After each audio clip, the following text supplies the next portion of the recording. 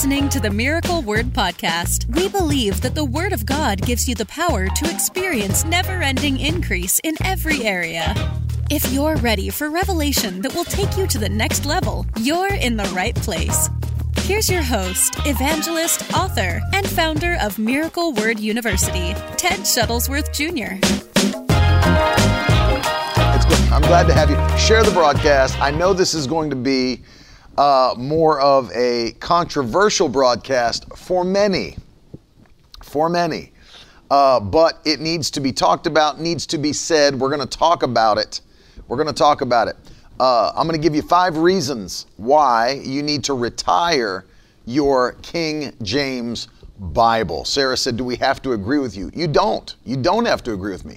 In fact, you never have to agree with me, but I'm glad you're watching. Hey, Jess, good morning.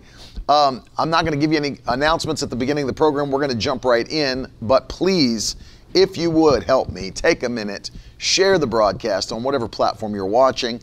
There are many bots that need to see this, and so if you could share it, I'd appreciate it. I want to preface all of these remarks with a couple of things first. Number one, I'm not in any way vilifying the King James Bible, the King James Version. This broadcast is not about me saying, it's something wrong with it. It's a bad trend. I'm not trying to, I'm not talking about the Passion Translation. I'm talking about the King James Bible. And so maybe we'll do a separate broadcast on the Passion Translation. Dennis has already said, he said, sorry, not going to happen. He's letting us know. And that's fine. You may watch this broadcast and you get to the end and say, you know what, there's no way I'm doing that. But I'm going to give you some real reasons as to why you should consider, for the average person, retiring the King James Bible. And so I want to say a couple things right up front. If you have it and you like it, and it's working for you, and everything, you grew up with it, and it's how you've memorized all your scripture. I grew up with it. I memorized much of the scripture that I know today from the King James Bible. So I'm not here to vilify the King James. I'm going to tell you some things that maybe you don't know about the King James Bible, and then I'm going to talk to you specifically about where we are today in Christianity, where we are today in this generation, what's happening, what's going on, and how we can improve it, and what some things that'll really they'll help you. So people will say this: you start to talk about the King James Bible, and by the way, if you saw this title and somehow you jumped onto this broadcast because you're a part of the King James only movement, then you're going to want to just keep your tomatoes for the end. For those of you that don't know, there is something insane called the King James Version only movement, the KJVO, where they believe, this is true by the way, they actually believe that the King James Bible is the only inspired and inerrant Word of God. It's the only. And they'll go as far as to say that even the original manuscripts that were written in Greek and Hebrew and Aramaic are not the inspired and preserved Word of God. Only the King James Version of the Bible is the inspired and the inerrant Word of God that He preserved for His people. That's insane. I mean, if you believe that, you have many screws loose in your brain. I actually heard someone ask a King James onlyist one time, so are you trying to tell me that if somebody in the world wants to have the actual Word of God in their hands, that they could read the real Word of God, they have to learn English? And the person said without hesitation, absolutely they do. Absolutely they have to learn to read English, because otherwise, how would they read the King James Version of the Bible? And that is absolutely insane. If you believe like that, you need to visit a psychiatrist, because that is absolutely nuts. The King James Version of the Bible. Here's the other question for people like that. Who had the Word of God in the world, in history? Who had the true Word of God before 1611? That's when the first King James Version of the Bible was published, 1611. So we went for 1600 years after Christ, and no one had the true Word of God until the King James Version was produced? There was nothing that God did through His Word until that. That's insane. I mean, those are people that like are children of cousins. You know what I'm talking about? They're like cousins got together and had children, and these are the people we're talking about. But in all seriousness, that's a ridiculous position to hold. And so if there's people that are watching and you're a King James onlyist, go back through your family tree and find where it was that your cousins got together. But that's not who I'm dealing with today. I'm dealing with you that you may love it. You may love the King James Bible. One of the arguments that you'll get when you're talking about the King James Version of the Bible is look how powerfully it's been used by God for the last 400 years. It was the main thrust of evangelism, around the world. It was the version that God used. Many converts came into the kingdom via the preaching from the King James Version of the Bible. And look how God's used it. Without question, we can see that God's hand was on the King James Version of the Bible. Well, I'm not denying that many wonderful things have happened in Christianity over the last 400 years, and that primarily many churches use the King James Version of the Bible. I'm not denying that, but I'm also not looking at that fact and saying, well, you know what? That's the proof that God's hand is on the King James Version and only the King James Version. Times change, and things can be improved upon. We're going to talk about why that's true in the video today. But listen to me. You could make that same argument about newspapers. And you could say, well, you know what? Newspapers worked to get the news around the country for many years. And newspapers are the standard. You can see newspapers are the way to go. In this current year, would you still argue that newspapers are the primary and best function to get word out to the people, to get the news, not that we believe the news, but to get this information out to the people? Or do we now, later, radio was invented, and radio was a much quicker way to get information to people. Then television was invented, and television was a better way to get information to the people. And then the internet was created, and the internet was a much quicker way and method to get information to the people. And then, of course, without having to go onto a website, then social media was created. And we can get our message out like you're watching it right now via the internet, via social media applications. And so, yes, newspaper worked for many, many years, but it is no longer the very best means to get the message out to the people. The very same thing is true about the King James Version of the Bible. I'm going to give you 5 reasons today as to why you should consider retiring the King James Version of the Bible in your own life, or even if you're a preacher. I'm going to give you reasons why you should retire preaching from the King James Version of the Bible. You may not agree and you may not want to do it, and that's totally fine. Again, it may be working for you, it might be your thing, you grew up with it, that's totally fine. I'm not vilifying you or the translation.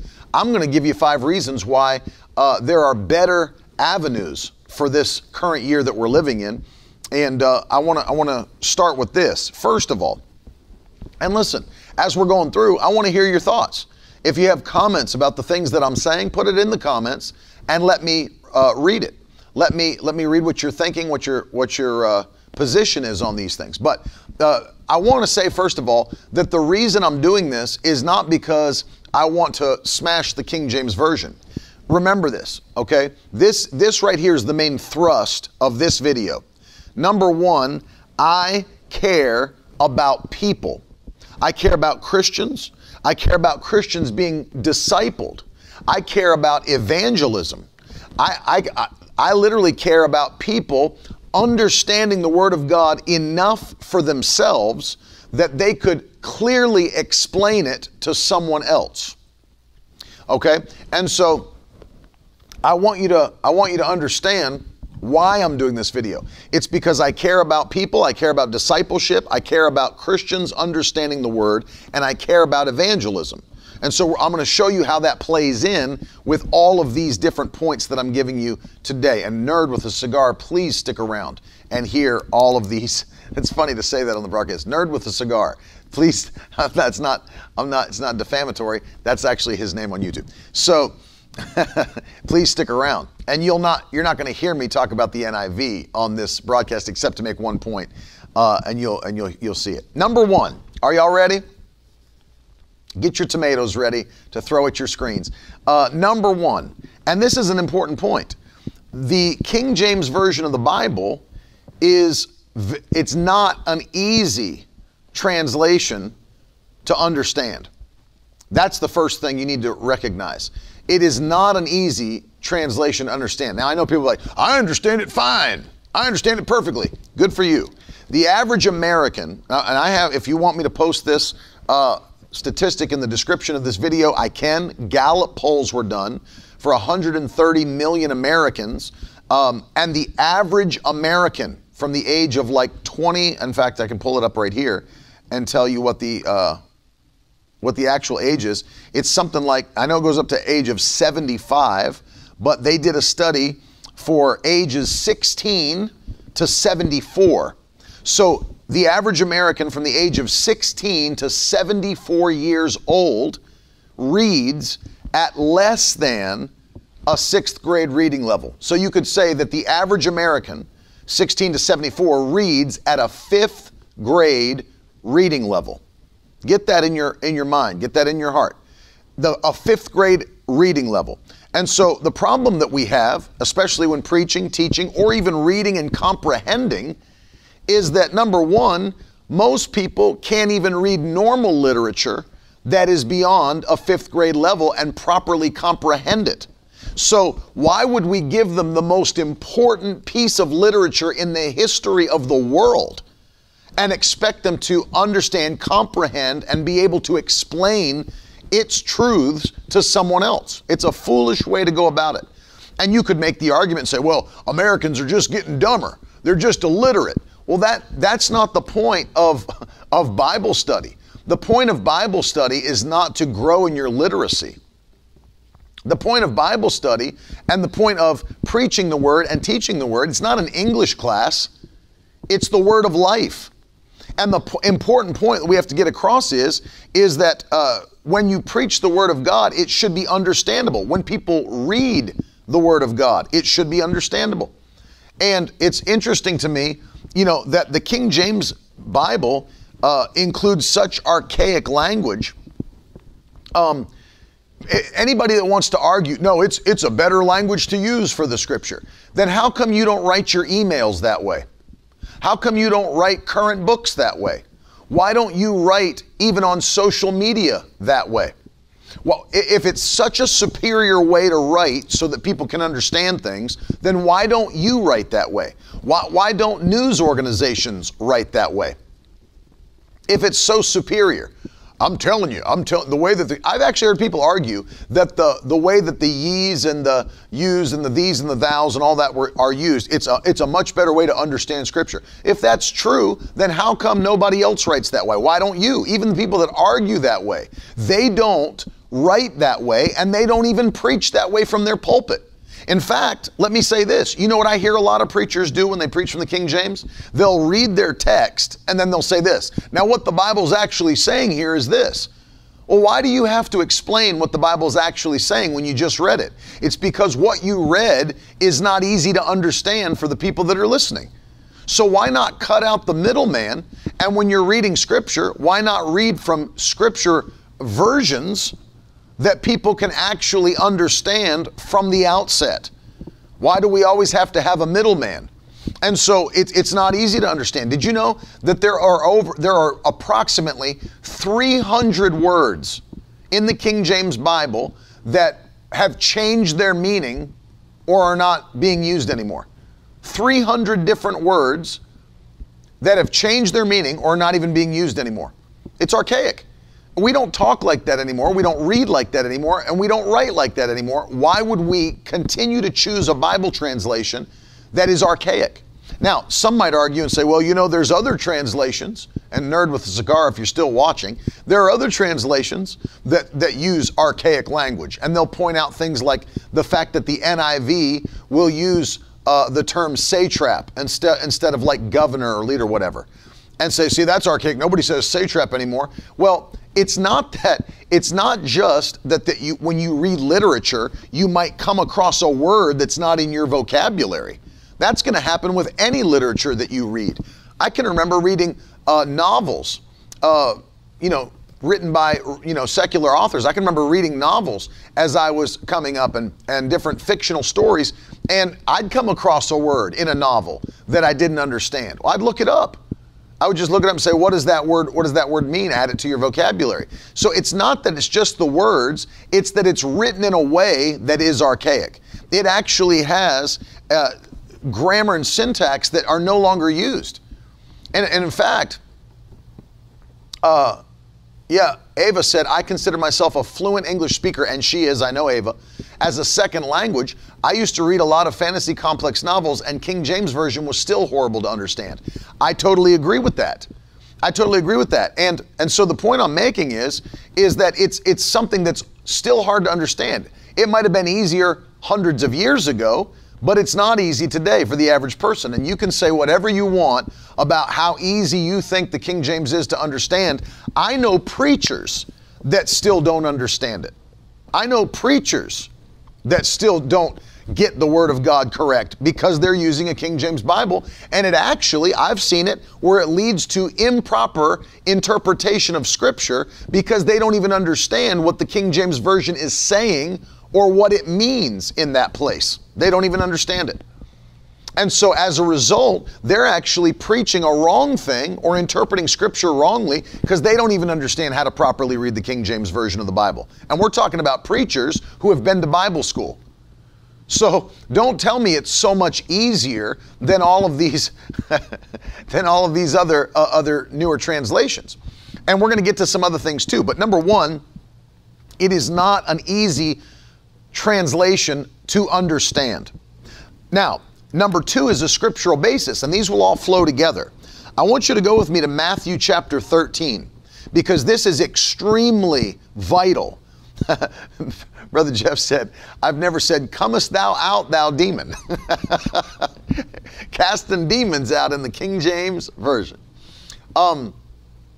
Aisha says, yeah, as much as I like King James Version literacy on my personal time, it makes little sense to want to teach from it. Well, I'm going to get to that. And that's where I'm at here in point number two. Go with me to Matthew 13. We're going to read the parable of the sower in the account of Matthew. Listen to this now. Jesus is talking about the fact that the sower sows the word and it falls on 4 different types of ground, right? So he then explains his parable to the disciples. And what does he say to the disciples? He says this in verse 18, Matthew 13, 18. And if you're new to the channel and you're like, well, what version are you reading from right now? This is the English Standard Version, the ESV, that I'm reading from. Hear then the parable of the sower, verse 18. 19, when anyone hears the word of the kingdom and does not understand it, the evil one comes and snatches away what has been sown in his heart. This is what was sown along the footpath. So right off the bat, Jesus is teaching that if someone preaches or teaches the word of God and the person who hears it does not understand it, then the devil is able to come immediately and steal from them the revelation of God's word from their heart, from their life. This is one of the main reasons that I do not recommend that people preach or teach from the King James Version of the Bible or study it on their own personal time as their main Bible translation for study.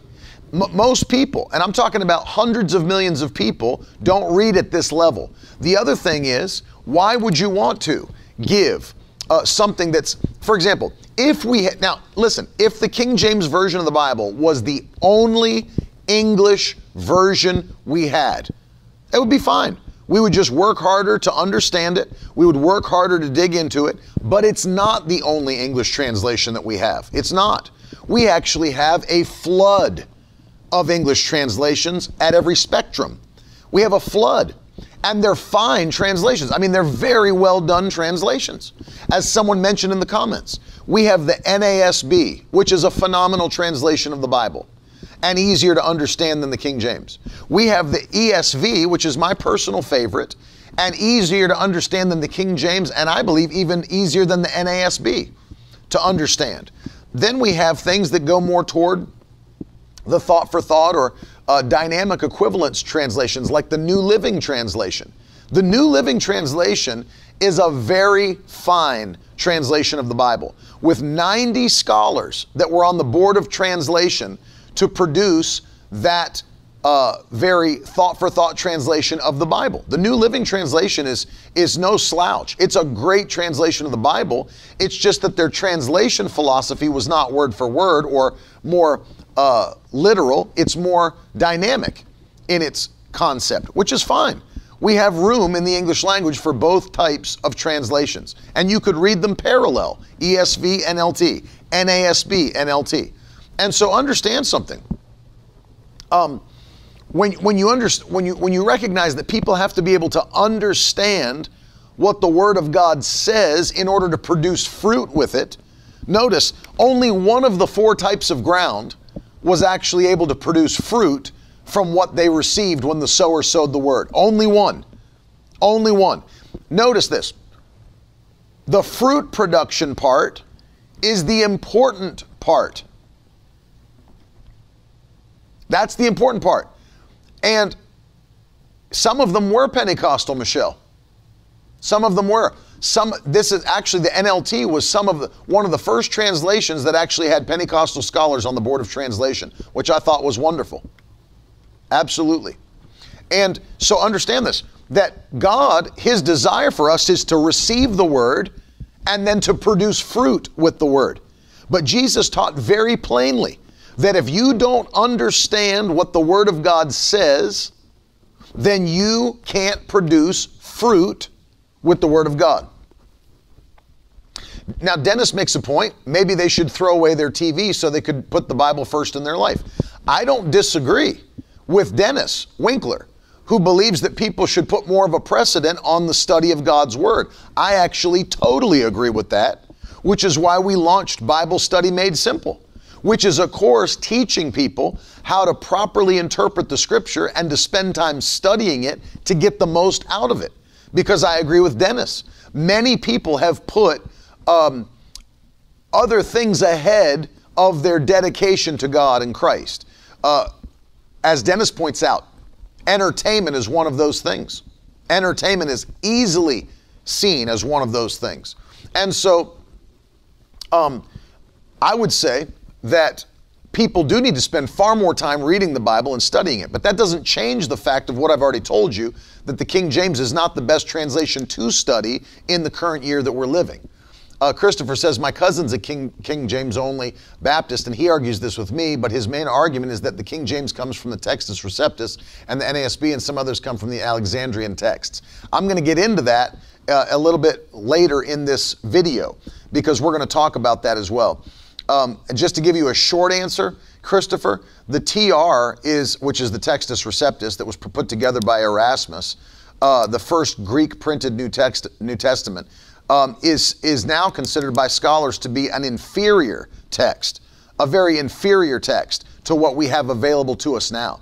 The King James Version people, the KJVO, the King James only people, they have some kind of a weird fixation on the fact that any of the manuscripts found in the Alexandrian region are somehow wicked, because that was the place where somehow sin existed. And so any of the translations that were brought out in the English that were based on Alexandrian text are somehow corrupted and perverted and evil. But there's no evidence for that anywhere. There were very fine churches in the Alexandrian region. There is no proof or evidence anywhere in history that somehow the majority text is corrupted. There's no evidence of that whatsoever. No evidence. Or really, there's really no evidence that either side the earliest manuscripts are corrupted, no evidence of that, and that the majority text is corrupted, no evidence of either one. So that's a terrible argument to make about why you choose the King James Version of the Bible. We'll talk more about it in a minute. But you've got to be able to produce fruit with the Word of God that you receive. So why would you, think about it this way, why would you add an extra step to understanding and producing fruit? So I have to now read something in English that I don't understand, then I have to make sense of it, and then I have to apply it and produce fruit with it. Why not choose a very fine translation that you can make sense of as soon as you're reading it, and then produce fruit with it and let it apply to your life? Why would you not do that? Why would you add an extra step of difficulty in your Christian life to try to produce fruit with something you don't even understand in the first place? That's a foolish thing to do. And why would you reject the newer and actually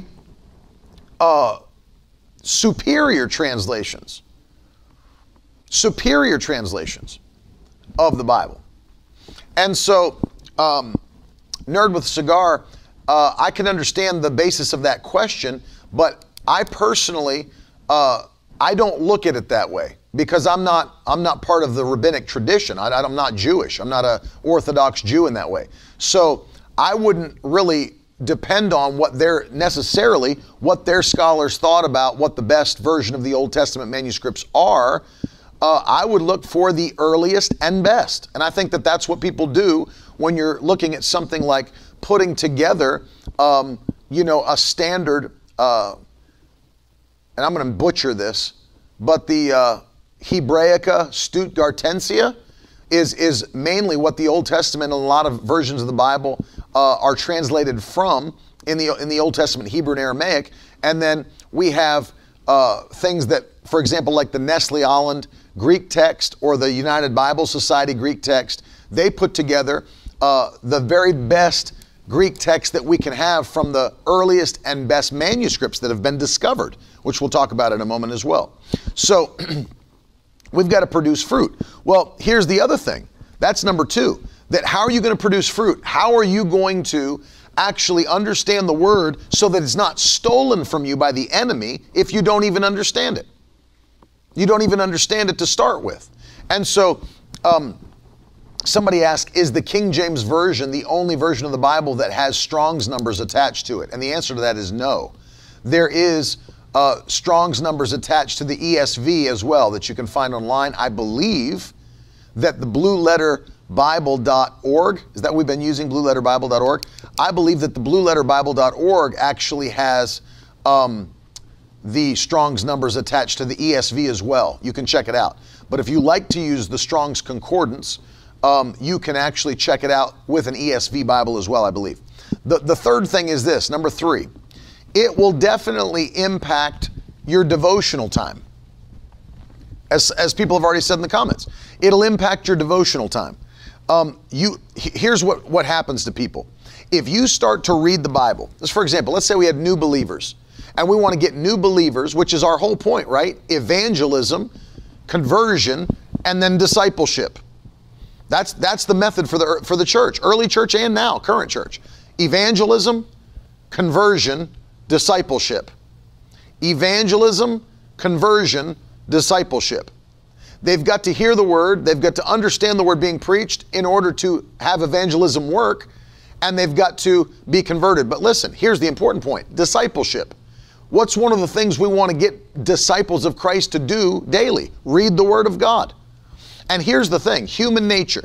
If I'm sitting down and every time I open up the Bible, I have such a hard time. I don't understand what it's saying. I don't understand the language. I don't know what's going on. I'm not going to want to read the Bible. I won't open it. And that's just, has anybody else dealt with that in their earlier Christian life? When you're picking up a Bible, it's like, I don't understand it. I don't want to sit down and try to figure it out. It's not easy to understand. And so it impacts people's devotional time. They'll do less devotions. This is my contention. I'm not saying there's a statistic that backs this up. I'm saying that my opinion is anything that becomes hard, anything that produces an obstacle in your way to actually complete your goal should be moved out of the way. I can tell you this. I can remember when I first got my first New Living Translation. My cousin Jonathan was getting married, and I was his best man at his wedding. And best man, the better man. And I was at his wedding, and I remember for his gift to his what are we called? Groomsmen? Is that what they're called? Groomsmen. I remember his gift for his groomsmen was a leather New Living Translation of the Bible. Now, I had never owned a New Living Translation before, and I believe the first version came out in 1996, I think, but they had just released, I think, an update in 2006, and that's the year he got married. Is that right? Did I get married in 2006? And so did he. So we got married in the same year. Sorry, Carolyn, if you're watching. But I believe they had an update released that year, and he bought New Living Translations for his groomsmen. Well, I had never owned one before, and I remember I sat down and started to read it. And I was like, man, John, I love this New Living Translation of the Bible. And I started to go through Old Testament stories. And man, I loved the way that they translated it into the English language. And the way that they did it in a very readable and understandable. And by the way, the New Living Translation is written at about a 5th grade reading level, about a 5th grade, 6th grade reading level. And nothing wrong with that. I mean, that's where most Americans are. So why should we not have a Bible translation that is still, as I said, a fine translation, very well done. 90-some scholars on the board of translation. It's well done. But why should we not have a translation that hits the target? And it does. And man, I started reading those, and I was like, man, even reading these Old Testament stories is like reading a novel. It's so wonderful. You can get a copy of the ESV, Wilson, anywhere. Any bookstore. You can get it for free online. If you go to BibleGateway.com, if you go to BlueLetterBible.org, if you go to BibleHub.com, you can read the ESV for free on your phone. If you download the YouVersion Bible app that's free, you can see many translations for free on there. You can get an ESV literally anywhere. Same with any other translation of the Bible. And so I started, I said, man, this is amazing. I love it. And then I started reading later on the ESV, which because we do a lot of Bible study and we're studying doctrine and all of that, I opt for a Bible in English that is more on the formal equivalence side than the dynamic equivalence. That's thought for thought on dynamic, word for word on the formal. We go towards the word for word on the spectrum when we're studying doctrine and we're actually doing deep Bible study. And so I said, man, why would we want to, put roadblocks in the way of our devotional time? And people know what I'm talking about. Anytime something's hard for you to do, hard to get through, hard to understand, it deters you from doing that thing. Why would you want to put any more roadblocks for your flesh into doing devotional study of the Bible? And I can remember even getting the New Living Translation when I was like 22, 23 years old. I thought, man, this makes reading the Bible so much more enjoyable. I mean, I was using the King James Version. I was like, man, this is so much more enjoyable to read. And it made me want to read more and more of the Bible. And it's like, have you ever heard someone use the phrase, I read this book, it was an easy read? I mean, have you ever heard that before? It was an easy read. There's a reason they say that. Somebody recently recommended a novel to me, and they said, man, this is a really good book. It's an easy read. I got the book, and I was taking one plane ride, and when the plane was getting ready to back up from the gate, I started the ebook on my iPad, and before the plane landed in my destination, I had finished the entire novel. And I actually told them after, man, it was like you couldn't put it down. It was an easy read. You want to read more when you're comprehending and when you're getting the gist of it. That's the same here. Why would I want to pick up a Bible and read it that it's hard for me to understand, it's hard to read? People are asking about different translations of the Bible. As I said, there are many fine translations of the Bible, and here's the thing. You don't have to just choose one. That's the great thing. People are asking about the modern English version. I know Dr. Michael Brown promotes that, the MEV. People are asking about the Net Bible. Of course, I have one here. I have a couple. I want to show you. So, as you guys know, one of the things that we promote this is the New Living Translation Life Application Study Bible. So this is something we've given out to partners and people that have sown to our ministry. This is more of a study Bible, but in the New Living Translation. On top of that, I also have been giving out, as you guys know, the Net Bible. This is the New English Translation. It's also a study Bible. It's the Full Notes Edition. So this has 60,000 translators' notes in one Bible. Nerd with Cigar, check this one out. You'll like this a lot. The New English Translation, Full Notes Edition. This will blow your hair back. You can see it did that for me so much I don't even have any more. But there's so many good English translations now that are modern translations of the Bible. So you've got the ESV, you've got the NASB, the Modern English Version, you've got the New Living Translation, you've got the New English Translation. So there's so many that you can choose from, but the nice thing is, absolutely it would. John Harvard said, if the Bible is the Word of God, wouldn't that be Satan's #1 target to corrupt? Absolutely it would. John Harvard is exactly right. It would be the devil's #1 target. Unfortunately for the devil, God promised to preserve His Word, and He has done so.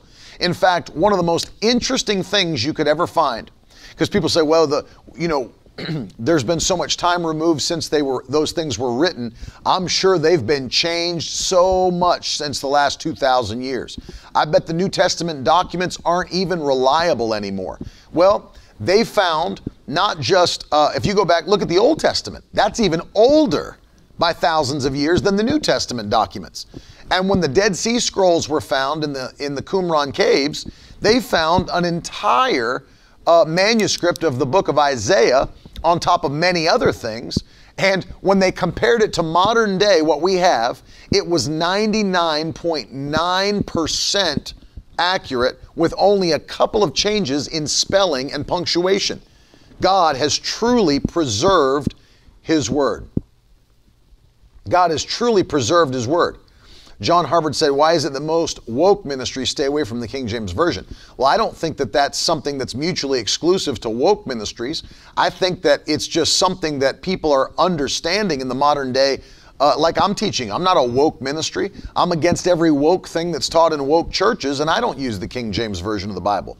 And any doctrine that you can preach from the King James Version of the Bible, you can preach from any Bible. Because doctrine doesn't change just because the verbiage changes. Just because the syntax or the grammar changes doesn't mean the doctrine changes. In fact, in all of the verses in the New Testament that are even in question, there's 8 of them, none of it affects Orthodox doctrine of Christianity. None of them. None of them. And, you can make these arguments that it's historically been the one that's been used throughout the ages. Let me ask you this question, because John's asking, in historical revivals, what Bible version were they reading?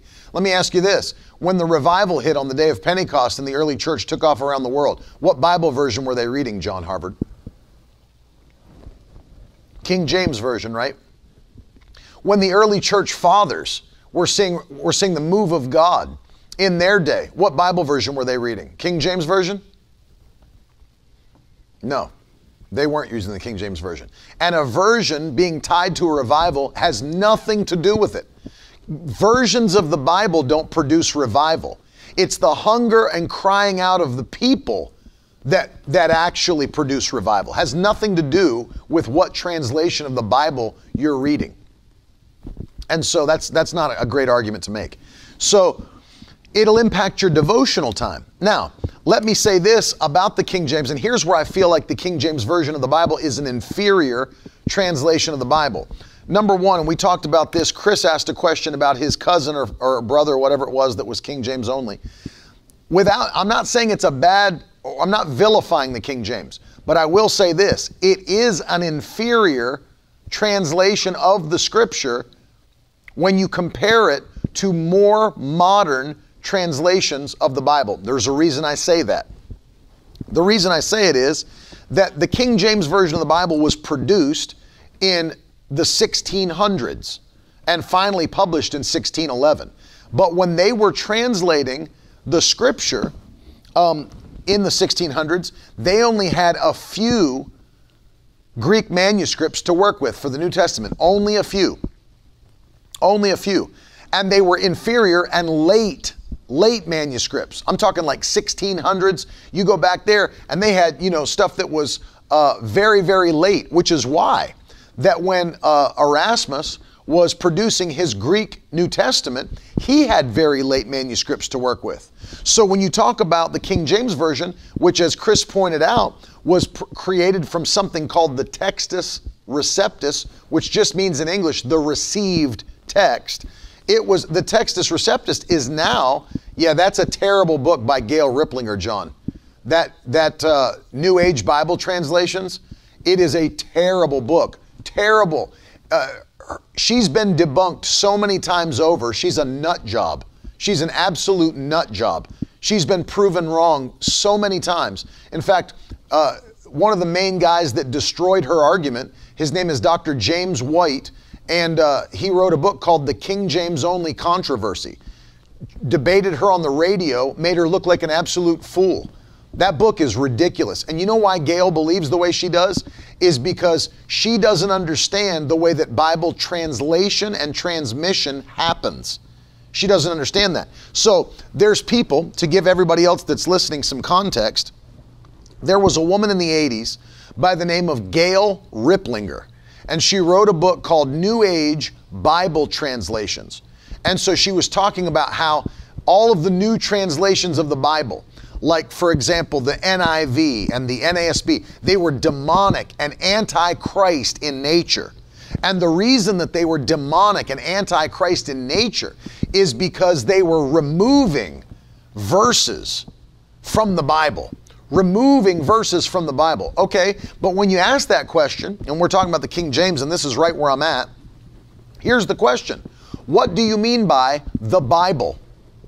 The NIV, the NLT, the ESV, the NASB, they're removing verses from the Bible. Okay, here's the question for every genius that's listening. What do you mean by the Bible? Because the King James Version of the Bible is not the standard of what the Bible is. The NIV, let me explain to you, John Harvard, why when you say omitted, that's a fallacy. It's not omitted.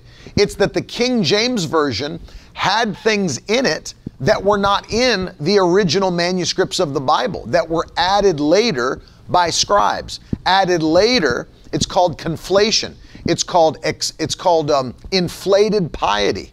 So things like Matthew 17:22, things like, for example, 1 John 5, where we're talking about the doctrine of the Trinity. And they say, no, the Lordship of Jesus is not removed from the other translations, John. That is a total fallacy. In fact, if it was, I shouldn't be able to turn to John 1:1 and read, in the beginning was the Word, and the Word was with God, and the Word was God. If they were going to remove the Lordship of Jesus, they'd have to remove all of the first chapter of John. They'd have to remove Titus's comments, because Titus writes, listen to this, Titus 2:13, waiting for our blessed hope, the appearing of the glory of our great God and Savior, Jesus Christ. Titus refers to Jesus as God. That's as lordship-minded as you can be.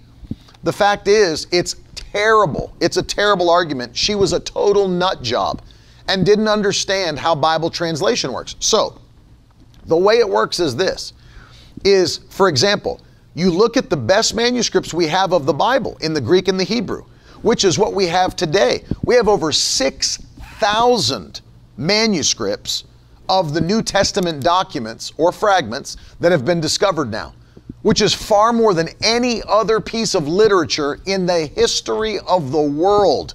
The Bible's a miracle. We have over 6,000. So we have very, very early translations of Scripture. We have the Codex Vaticanus, Codex Sinaiticus, and others that are early translations and copies of the Bible. And so we don't have to guess. We don't have to guess. The King James translators were using very late translations of the Bible. And so here's the problem. Things like 1 John 5, where we're talking about the doctrine of the Trinity. Well, so later translations of the Bible are taking out the doctrine of the Trinity. No, they're not taking it out. It was never there in the first place. It was never there in the first place. If you go over, this is something, if you want to hear the scholarly verbiage for this, it's called the Comma Johanneum. And it is something where they're saying that newer translations of the Bible are taking out the doctrine of the Trinity. Because as you'll remember, let me read it to you from the King James, and then I'll compare it to the ESV. Check this out. And I'm going to show you some of the areas where the King James, it failed because they were using late translations of Scripture. So here's the King James Version of 1 John 5 and verses 7 and 8. Listen to this. This is the King James Version. There are three that bear record in heaven, the Father, the Word, and the Holy Ghost, and these three are one. Verse 8. And there are three that bear witness in the earth, the Spirit and the water and the blood, and these three agree in one. All right, let's read what the ESV says. 1 John 5, 7 and 8. For there are three that testify. That's it. It does not say the Father, the Spirit. It does not say the Father, the Word, and the Holy Ghost, and these three are one. Verse 8, the Spirit and the water and the blood, and these three agree. Now verse 8's there, but the rest of verse 7 is not there. Why is that? Because it was never there in the original manuscripts of the Bible. I'll give you proof for that. Did you know that one of the things that the early church fathers had to combat on a regular basis was this thought process that the Trinity was heresy, that there was just one God. The Trinity was heresy. One God only. There's not three persons. And did you know that no church father ever used in their writing combating that heresy in the church? No church father ever referenced 1 John 5, 7 in the way that it's written in the King James Bible. And let me tell you, if they'd have had it, they would have used it. That would have been their proof text. No, the Bible says there are three that bear record in heaven, the Father, the Word, and the Holy Ghost. These three are one. They would have gone there over and over and over to smash these guys. But they never once quoted it. You know why? It's not found in the earliest and best manuscripts of the Bible that we have. The King James Version was translated on very late manuscripts of the New Testament. And so that's why it is currently inferior. We have so many better English translations, and when I say better, I mean we have better manuscripts to work with that give us earlier copies of the autographs. And it's not that they are removing verses from the Bible, it's that they were never there in the first place. And so here's the thing. When you've got different translations of the Bible, for example, this is why I love the Net Bible Full Notes Edition. It will give you in the notes all kinds of explanations, textual notes about why these things are not found in the earliest manuscripts. And it'll tell you all kinds. This is like transparency from the translators.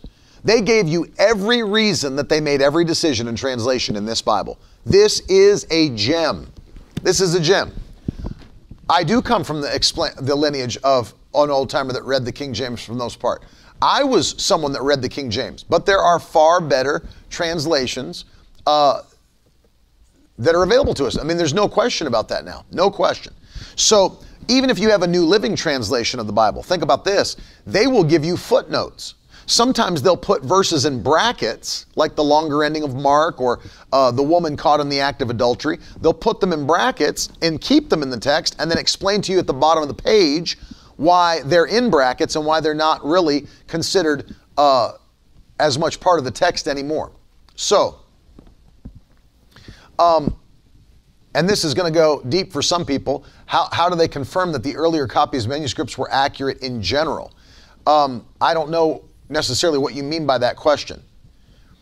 I've played a video on this channel by Voddie Baucham that explains how it would have been impossible to alter the text of the Bible.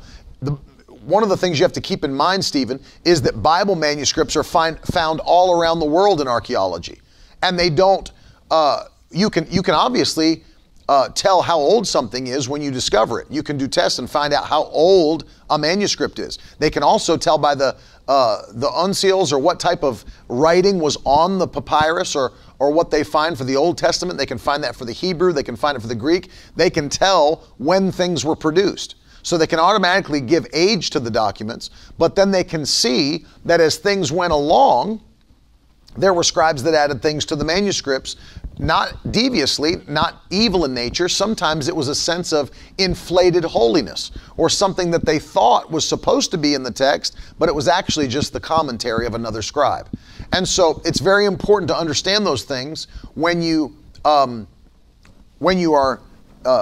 for example, trying to understand why Bible translations are what they are. It's very important. And I agree with you, John. David Oyedepo, possibly the most impactful ministry on the planet Earth. I agree with you. I love Bishop Oyedepo. Yes, he teaches from the King James Version of the Bible. I would say the same thing to him, and I love Bishop Oyedepo. I've met him multiple times.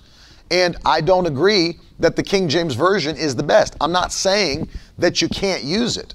Also, remember this, he's in his late 60s and has studied the Bible his entire life.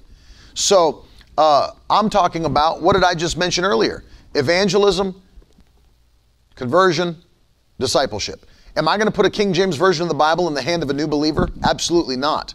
Absolutely not. Not that I think that it's not the Word of God. There are better English translations available today. And I know that there's going to be Southern Baptists and King James only, independent fundamentalist Baptists that are going to, Dr. Tony Hudson somewhere is tearing out his non-existent hair and screaming, "Hey man!" But it doesn't matter. We have far better and more superior, I would say, translations. Vincent, we have to be careful not to try to make God instant and easy. Do you think God gave us the Word of God, Vincent, so that He gave us His Word so that we would not understand it? You think He's trying to keep us in the dark? You think that's what's happening? You think He gave us His Word so that we wouldn't understand it? What a stupid thing to say. What a stupid position to hold, that we should read harder translations to understand. Let me ask you this way. If someone can't read Greek and Hebrew, should I vilify them and say, even though you can't understand Greek and Hebrew, you should read those manuscripts anyway because God wants us to really press in? Now, that's a stupid way of thinking. It's a stupid way of thinking. Read what's available to you. Read what's available to you. They have Bibles that are available in Spanish. Should you tell Spanish-speaking people, you need to read an English translation of the Bible? Don't be read. No, that's not what I'm doing, D. What I'm saying is that there are Baptist sects that believe that the King James Version of the Bible is the only inspired translation of the Bible, including the original manuscripts, which is an insane position to stand on and try to teach to other people. And so, if you get turned away by the facts, that's fine. I mean, whatever.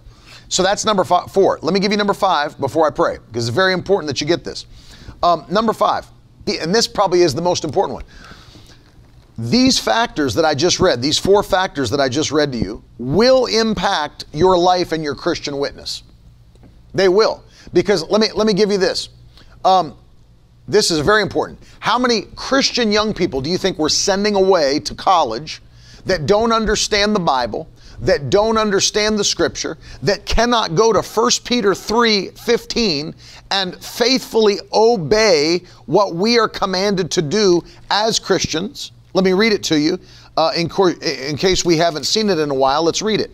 But in your hearts honor Christ, the Lord, as holy, always being prepared to make a defense to anyone who asks you for a reason to hope for the hope that's in you. Do we send young people to college today with the ability to make a defense for what they believe? No, we don't. Because we've not taught them how to study the Bible. They don't understand the Bible. We've got people today that are leaving, and I'm not blaming this on the King James Version, but it's a part to play. If you're reading a Bible you don't understand, then you personally don't understand the concepts of the Word. How can you then explain them to anyone else? How could you make a defense for a gospel that you don't understand? How could you make a defense for the Christian Orthodox doctrines that you stand on, that you adhere to, but you yourself don't even understand why you believe it? You yourself don't even understand what the Bible says about it. Are we sending young people out into the world today prepared to handle this anti-Christ agenda that's out and about? We are not. We are absolutely not. And so number 5, we are actually doing our young people a disservice. We're doing our young people a disservice. Yeah, Tyler makes a great point. When you minister to people whose first language isn't English, you realize how tricky Bible translation is and can be. And so that's the key. And that's something that everybody always says if they believe in the King James only. Vincent May, the Holy Spirit is the interpreter. That is not actually what the Bible teaches whatsoever. In fact, if the Holy Spirit's the interpreter, then why do we need the Bible in our own language at all? I'm sure Vincent May is reading just from Greek, Aramaic, Hebrew, and Latin documents and just saying, Holy Spirit, interpret these for me. I'm sure that's what you're doing, Vincent May. You're just reading foreign translations of the Bible in their original language and asking the Holy Spirit to interpret for you. No, that is not the way that you look at the Bible. That's not the way that you're supposed to look at Scripture by any means. You're supposed to read it like any other literature, knowing that it's the Word of God. A noun is still a noun. A verb is still a verb. An adjective is still an adjective. A question is still a question. A command is still a command. It's just that we have manuscripts today, and I should say translations, that are much easier to understand. And that's exactly right. Why? Why do we need teachers today if the Holy Ghost is the interpreter? And so that's not at all what the Bible teaches. That's a faulty way of thinking. But it is important to understand. Now listen, as I said at the beginning, if you get to the end of this video and you're like, you know what, the King James is still the right translation for me, I'm not against you. Read it. If that's what you love to read, if you feel that it gives you that kind of a sense that, man, the poetic language of the King James really makes me feel like it's God's Word and there's nothing else really like it that I could read, aside from Shakespearean plays, you say, it makes me really feel like it's the Word of God, it inspires me, I'm for you. I know plenty of people that still prefer the King James Version of the Bible. I'm not saying don't read it. I'm saying that there are many other translations that are better than it that you have available to you today. And we have to think not only for ourselves, but for those that are coming into the kingdom, those that we're reaching with the Word of God, those we're discipling. Those in this world that didn't grow up with the King James Version of the Bible, and when they hear it, they're like, what? What does that even mean? And so the point is, think about it. Think about it very clearly as you're considering these things. What did I say from the outset? We're believing for people, not just to be saved, not just to be converted. That's not our only point. That's not what Jesus said. He didn't just say, go into all the world and make converts. He said, make disciples. Make disciples. In order to disciple someone, they've got to be able to understand the concepts of Christianity, understand the doctrines of Christianity, understand the Scripture when they read it. And that's the point. That's the whole point. Somebody asked, Constance asked, what are some of the best translations? Well, I like newer, more modern translations. Yeah, absolutely. Jason Mayfield said King James preference versus King James only, entirely different words. No, worlds. Absolutely true. That's absolutely true. I have friends that are King James preference, but they understand that there are other translations to be used, and sometimes we'll reference other translations. But there's no question there are modern translations that are more superior because they're based on earlier and more reliable manuscripts of the Bible in the Hebrew, Greek, and Aramaic. For example, we have, like I mentioned, the NASB, which might be considered on the far end of the word-for-word spectrum of the Bible translation chart, what we would call formal equivalence. The NASB is great. The ESV that I've been reading from, it's a phenomenal translation of the Bible. I like the NET with the full notes editions. I like the New English Translation. The NLT. Now, if you're going down towards the more thought-for-thought translations of the Bible, I would go down and look kind of at the NET, which is going to kind of be more in the middle, but to the right of the NIV. And the New Living Translation is going to be further over on the far more word for word, or excuse me, thought for thought translation of the Bible. Two translations I would never recommend, because they're not translations, is the Message Bible and the Passion Translation. And that might be one of the biggest air quotes in the history of the world. The Passion is not a translation of the Bible. It is a paraphrase. It should really just be called That Guy's Thoughts on the Bible. I can't remember his name right now. That Guy's Thoughts on the Bible. Brian Simmons. It should just be the Brian Simmons commentary. I would actually have no problem with the Passion Translation if it was just re-released as the Brian Simmons commentary of the Bible. It's not a translation, neither is the Message. It should just be called the Eugene Peterson commentary on the Bible. They are not translations of Scripture. They are commentaries, they are paraphrases, and should be treated as such. Nobody should ever open that up in a service and say, let me show you what the Word of God says here, because this really brought it out for me. That's not the Word of God. That's not the Word of God. And it is only ever the Word of God when it matches up with what the actual manuscript said. There's so much stuff that's added into the Message and the Passion for sake of flourish that is not the Word of God. Just re-release it as the Eugene Peterson commentary and the Brian Simmons commentary. It'll be fine, but it's not the Bible. It's only the Bible in so much as it matches what the manuscripts say. No, the Living Bible, again, Cameron, is a paraphrase. It's the same way I feel about the Message and the Passion. They are paraphrases. Now, don't confuse the Living Bible with the New Living Translation, because the New Living Translation is an actual translation of the Bible, and a very good one at that. I'm not sure, Zach. I hope that he did. He said Eugene Peterson did say to not study and preach from the Message, didn't he? I'm not sure. That would be very wise if he did say that. I'm not aware of it, but that would be good. That would be good. So I say this. Use, when you're studying Scripture, and by the way, that's why, I agree with Jason Mayfield. You can't use either as a reliable translation of Scripture, especially to build doctrine on or to do deep Bible study. I think it's a mistake to try. I don't think it's a mistake. It is a mistake to try to do that. But the key being in this video, dive into the Scripture. Read more of the Bible than you ever have. In fact, if you're not signed up for the fall opening of our course, Bible Study Made Simple, I would sign up. Because let me tell you something, we're opening the course up again in October, and this has been one of the greatest things we've ever released in our ministry. So many people are being built up. We're gonna post some videos from people soon.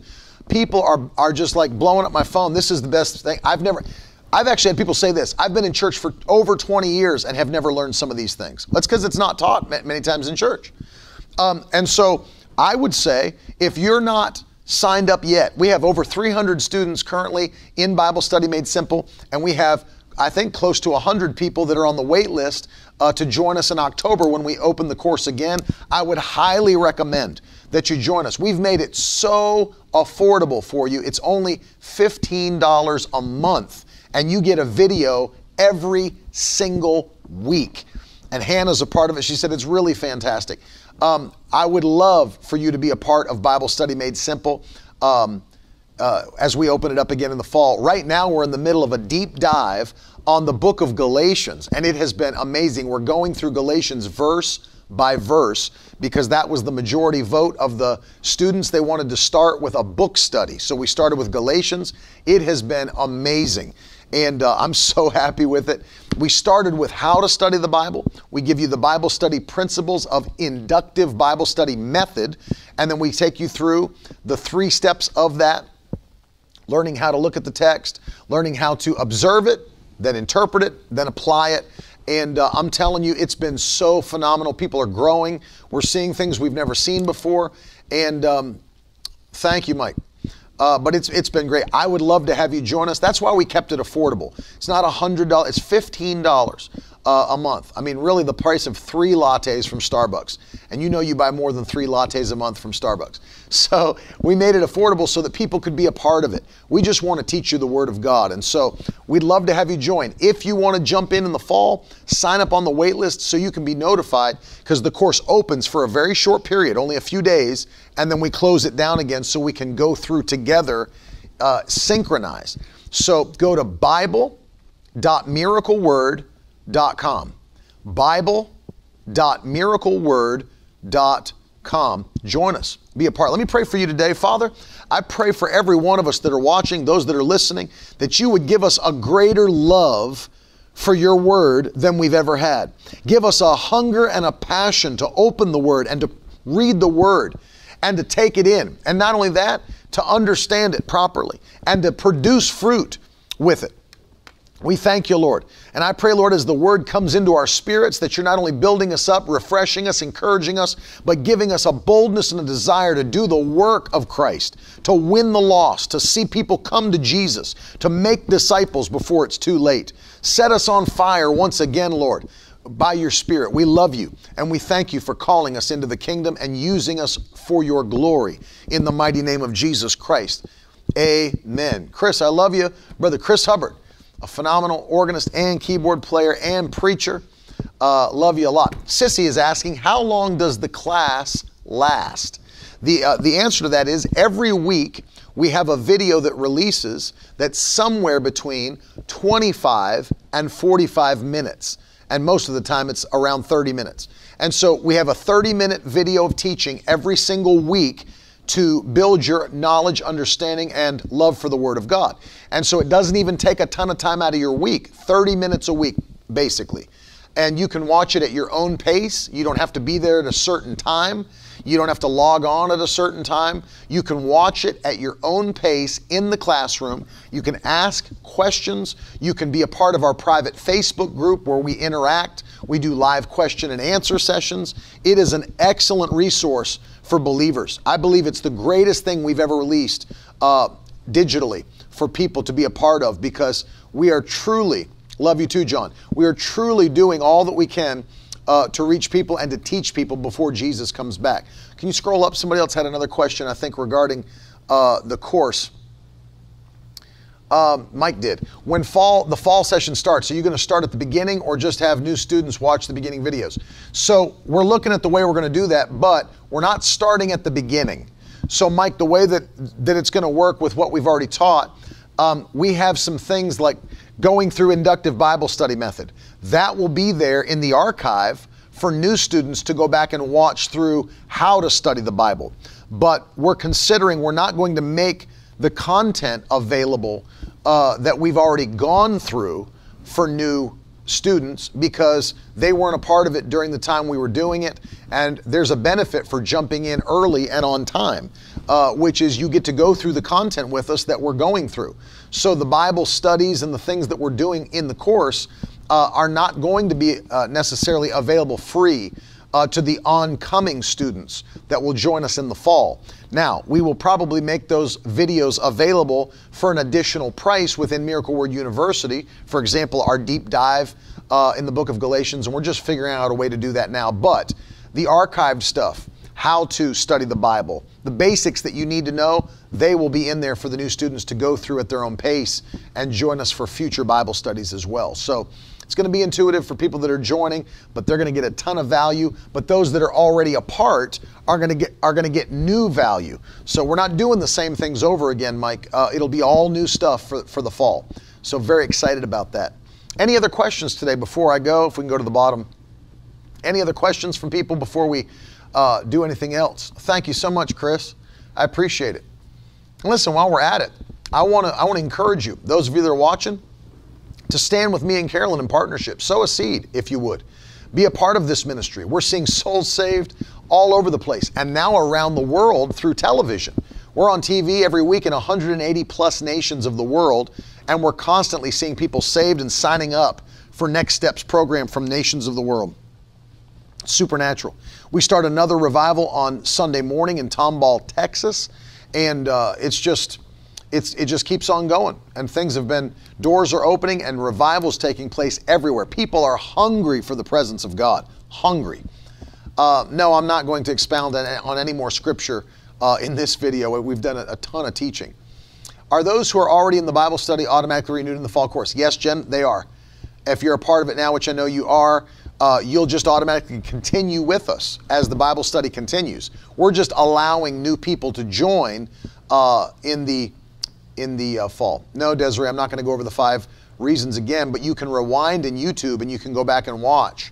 Yes, Constance, it's the NET Bible, the New English Translation, the NET. And you can get it at netbible.org, netbible.org. Nerd with a Cigar, we'd love to see you in Tomball, just north of Houston. We're going to be there Sunday. We're scheduled Sunday through Wednesday, every night at 7 p.m. All the details are on our website, miracleword.com. Love to have you. Just don't bring the cigar. But you know what? Bring the cigar if you want to. Whatever. It's your life. They may not allow you to smoke it in the sanctuary. We just want to see you. We'd love to see you. We'd love to have you. But it's this coming Sunday through Wednesday night is what we're scheduled for. And again, the address, the times, the details, miracleword.com. If you want to check it out and join us, we would love to have you. Thanks, man. Appreciate it. Come up and say hi to me. Come up and say hi to me, Nerd with a Cigar, when you see me at the service. Don't leave. Don't leave. Come to the altar after the service and say hi and shake my hand. Give me a hug. I'd love to meet you. Would love to meet you. That would be great. I love you guys. A couple of announcements that we may have for you. Number one, this bad boy is available in the store right now for your children. It's the 1-year Bible study called Strong, Smart, Set Apart for the children. It goes through a full year of studies. It's full color all the way through, and there's no King James Version anywhere in it. But this is the best resource for kids we've ever released, and it's available right now in our store, shop.miracleword.com, and you can also get it on Amazon if you'd like to. It's available on Amazon in your territory, but if you get it from our store, we will also be sending you some bracelets and stickers for your kids along with the book. We also have bulk pricing if you'd like to even get in on bulk pricing too. So really excellent resource for the children. We have a summer kids box because we've got new t-shirts and we've got new goodies for the kids. So we have a keepsake box, but the Miracle Word Kids summer box, you get to choose one of the 2 brand new shirts. You get a water bottle that's got Miracle Word Kids on it. You get a beach ball. You get a tote bag. You get candy. You get stickers. You get all that stuff in one box for the kids, and it's available right now in the store, which we're so happy about. We've got all new shirts. The Divine Possession shirt on the acid wash, too, is something brand new we just dropped. It looks awesome. Alex did an amazing job designing it. Those are available in the store, and go check out all the new stuff that we have available. On top of that, I wanted to say that Alex dropped a new episode on the podcast yesterday, it's phenomenal. It's called Debunking Cessationism, which needs to be done, especially in this generation. God is still working miracles today. God is still healing today. God is still blessing today. God is still giving prophecy today. He's still, tongues and interpretation, still available today. All of these things have not ceased. They are still taking place today. That'll be an excellent episode. Get your students connected with Last Gen Youth on Instagram, at Last Gen Youth. It's very important. The ages for the book, I believe we're saying about 5 to 12, is that right? About 5 years old to 12 years old, Bonnie, is the ages for the books. I love you guys so very much. Don't forget, it's Wednesday, which means Carolyn is live today at 2 p.m. You do not want to miss it. 2 p.m. Eastern time. That's New York City time if you're around the world. Join us back 2 p.m. Carolyn will be live. It's going to be great. I love you. I'll see you in the morning. Have a powerful day. I'll talk to you soon. Now that's the stuff leaders should be made of.